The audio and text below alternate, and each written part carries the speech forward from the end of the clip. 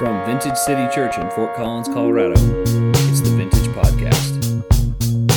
We hope you enjoy this message by Pastor Greg Sanders.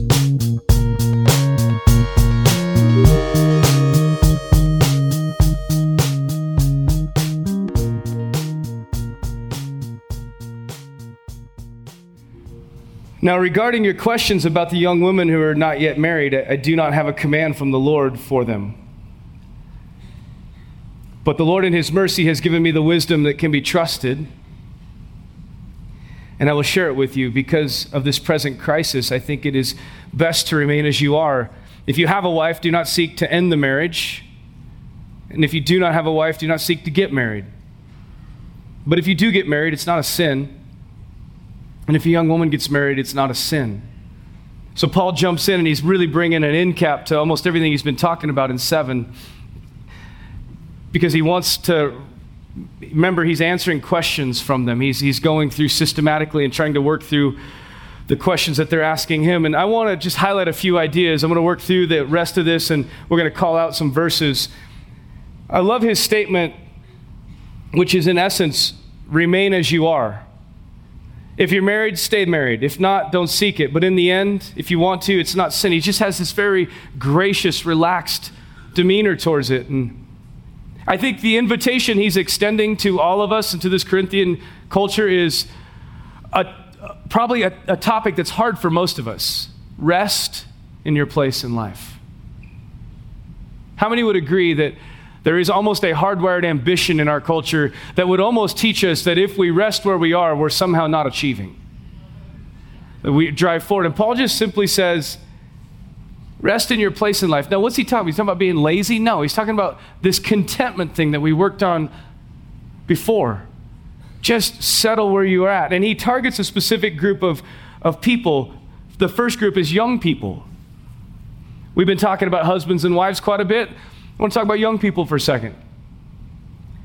What is Paul really saying? Is he saying close yourself off to relationships? Don't worry about it. No, that's not what he's saying at all. I think what he's saying is learn the principle of contentment in the kingdom. No matter what situation you're in, be content. And I think he's combating something that was there, is my guess. We know it's here. There's this complex in society right now, which is I need a mate to be complete. If I just had this person, if I wasn't single, if I wasn't lonely. And Paul's saying, time out.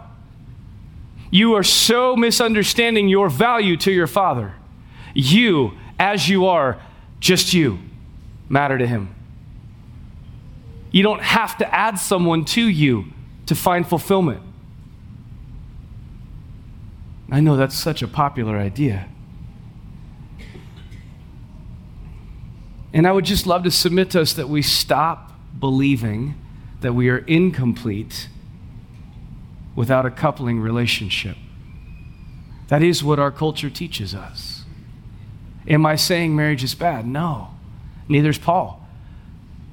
Paul's saying if that's what you want to do, great. But here's what I really think that Paul's getting at.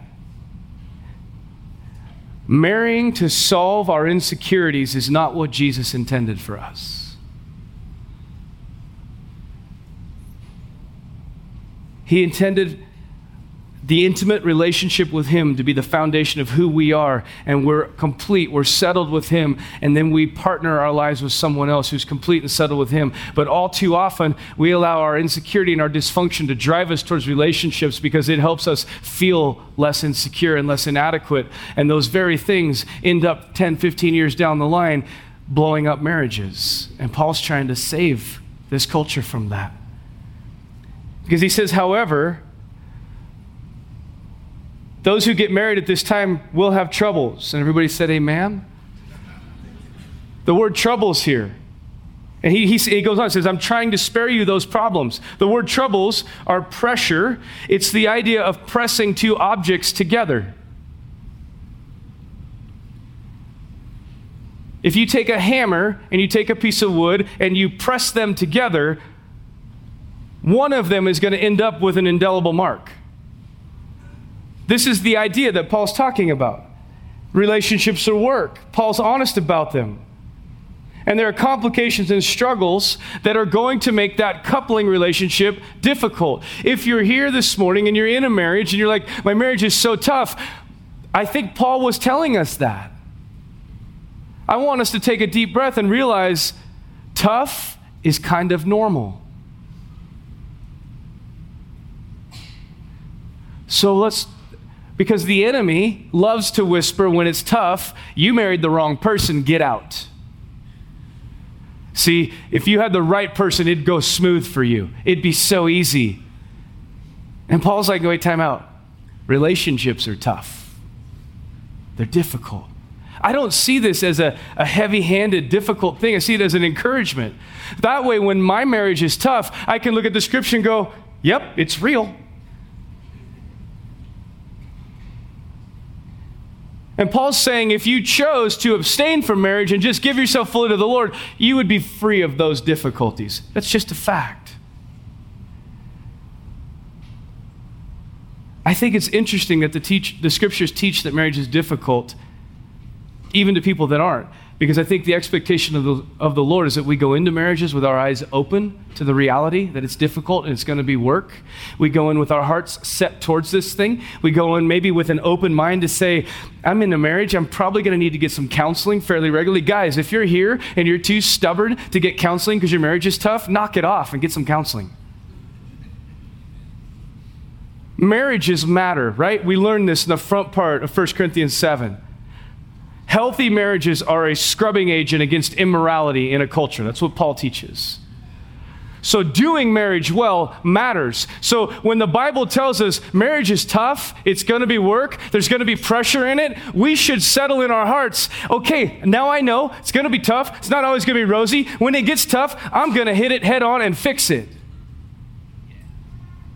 As worship unto the Lord, because I understand my marriage in the culture I'm in has supernatural authority. And so it's not okay for me to do this thing poorly. Amen, Greg. Good job.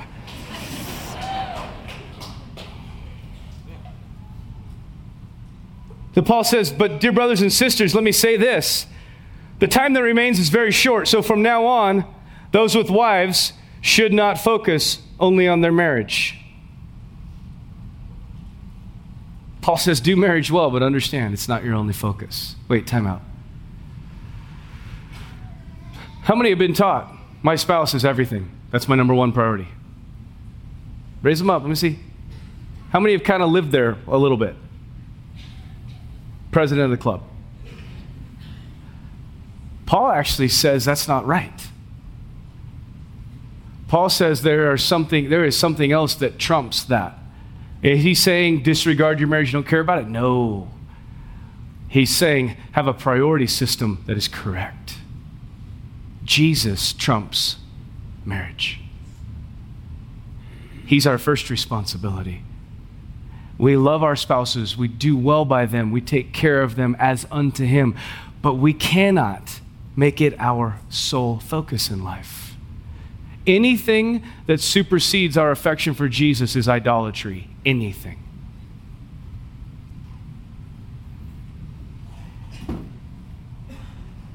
Because we're first servants of him, worshipers of him, and then we live out of that place to everyone else around us. Do I think my wife is number 2? Yes, no question. But she's not number 1. Because if she's number 1, I worship her, and she's human, and she will fail me.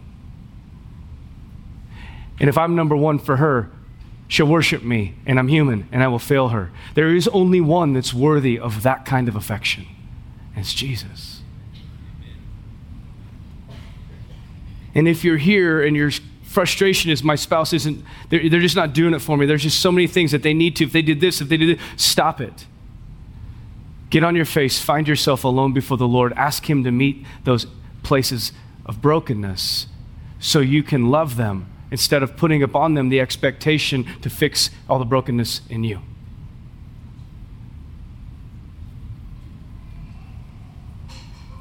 He says, those who weep or rejoice or who buy things should not be absorbed by their weeping or their joy or their possessions. Those who use the things of the world should not become attached to them. For this world as we know it will soon pass away, and I want you to be free from the concerns of this life. So Paul says, look, go through the journeys of life, the ups and the downs, focus on your business, but understand, even that is not your number one priority. And for some of us men specifically, business becomes the great thing that we chase because we have a sense, if I just provide well, even if I'm an abysmal failure at everything else in life, I did my job. Provision, right? We all feel it. How many men feel that thing? You can't even explain it, but you feel it, the weight of it. Can I submit an idea? Emotional, spiritual, physical. All three are provisions. How many know in school, if you got 33%, that was an F? If we focus on finance, and that's all we do because we want to provide, we want to do well, take care of our family, but we miss emotional health, we miss spiritual health, we have failed. Balance. Learning how to create an environment where all those things matter. That's provision. And our culture has hardwired us with such a movement towards resource that a lot of times as men, we just feel like. And ladies, I'm not completely extricating you from this. I'm just saying I think it's a uniquely male thing to feel the pressure of that. And guys, I want to release you from that. You are called by God to create first and foremost, provide first and foremost, a culture of heaven in your home. Hard work brings prosperity. Nowhere in that does it say a good paying job brings prosperity. Hard work brings prosperity. It's a supernatural law. If you're diligent and you work hard and you give yourself to the things the Lord has given you, He will prosper you, period. It's disconnected from the payroll number. It's supernatural law. And some of you in here have lived that and seen it and went, man, it's so true. There are seasons in our life, we look back across history, there are seasons where I can tell you for sure, the numbers didn't make sense, but somehow we came out on top because the Lord was faithful. As men, we should take a deep breath and go, I'm not the provider. He's the provider. I'm just a conduit. I'm faithful to follow, to listen, but it's Him, not me.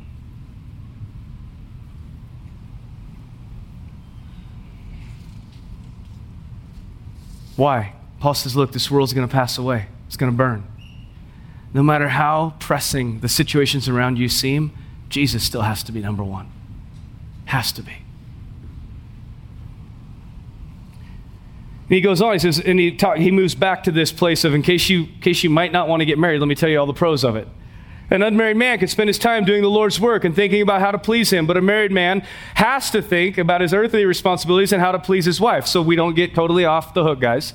Paul says, look, you do have to be good. You have to be a good husband. His interests are therefore divided, and in the same way the woman who's no longer married or has never been married can be devoted to the Lord and holy in body and in spirit. But a married woman has to think about her earthly responsibilities and how to please her husband. And I'm saying this for your benefit, not to place restrictions on you. I want you to do whatever will help you serve the Lord best with as few distractions as possible.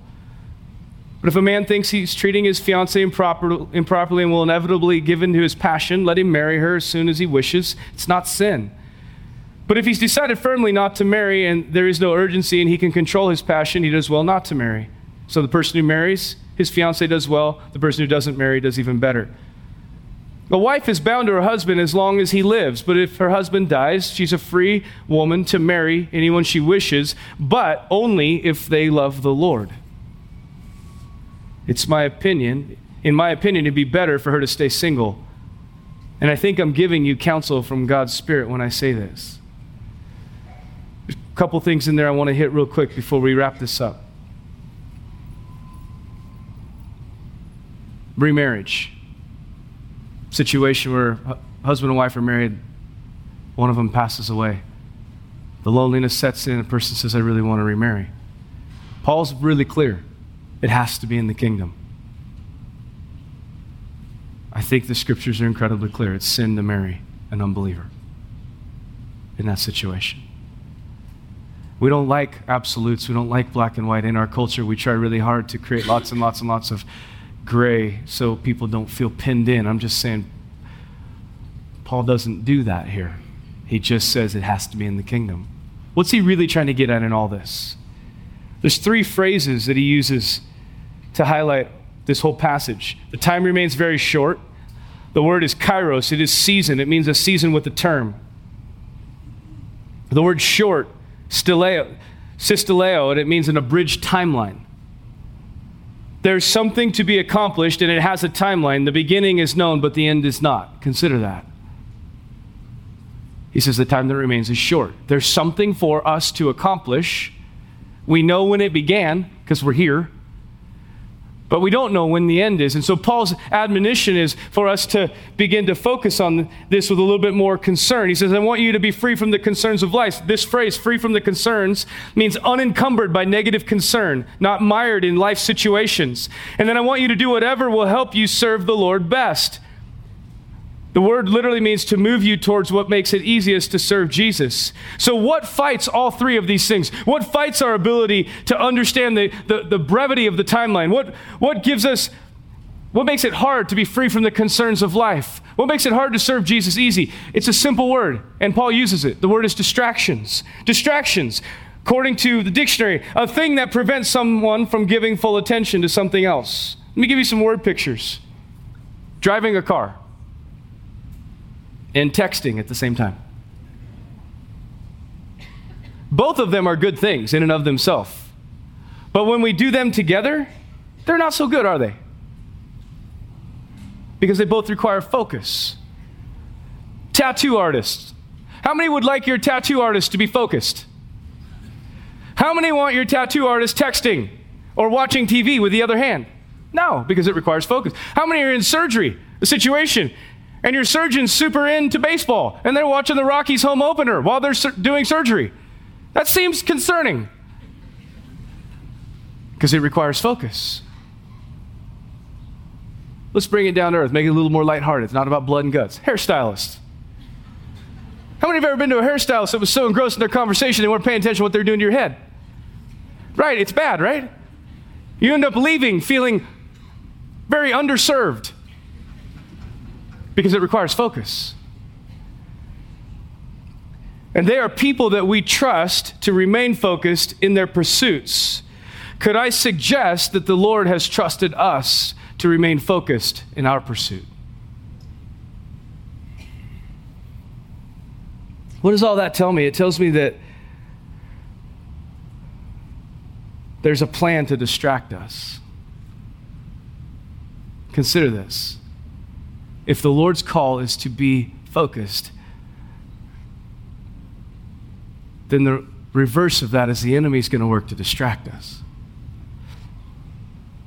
And if there's a plan to distract us, it's because the potential in us is of high value.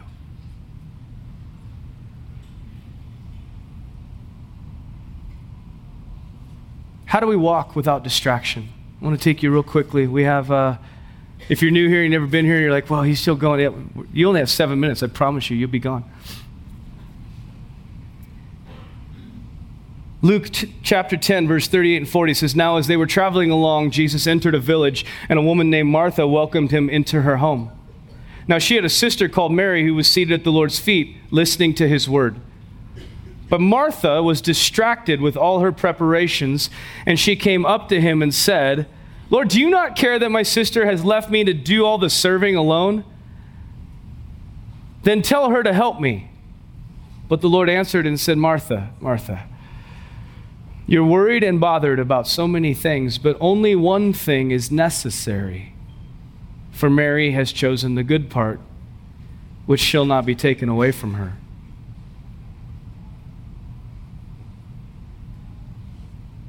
Could I suggest that the illusion that the enemy loves to bring into our lives that is intended to rob our focus is that he uses good things, even good things that need to be done, to distract us from the greatest thing?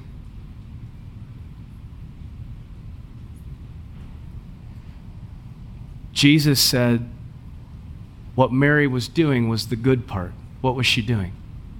Listening to his voice. The word voice here is logos. It means she was sitting here in direct download from him.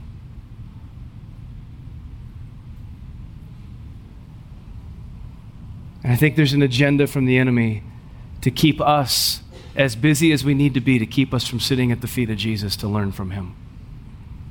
And no matter what we put no matter what title we put on it, no matter what justification we have for it, anything that we allow to rob us of sitting at his feet is a distraction.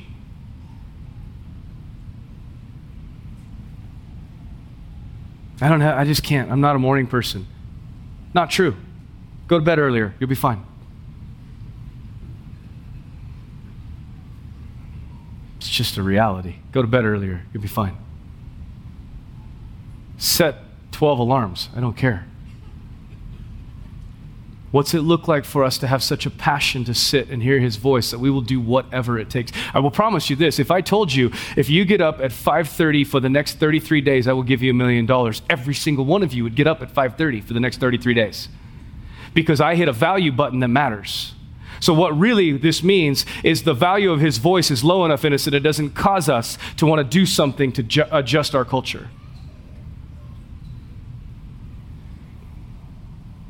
And when you live in the counsel of his voice, you're living in a place where there's a protection of kingdom focus, because he's speaking, he's releasing, he's giving you directives. Life is way simpler than we make it in the kingdom. It's all about being consistent in intimacy with him. Your relationship with Jesus is intended to be the focus of our life, because everything else flows from there. We don't add him to what we are. He is what we possess. Everything else releases from that. Let's stand.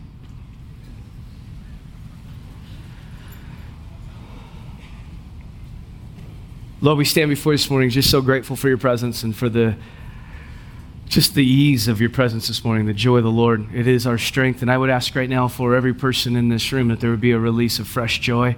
And Lord, for every person in this room, there would be a fresh invitation and call to the secret place. That we would be people that hear your voice, encounter you, and live with such a pursuit and such a focus of who you've called us to be. Lord, for right now, every distraction that has been released by the enemy into our lives, Holy Spirit, would you speak into those? Would you begin to unravel the distractions, unravel the lies?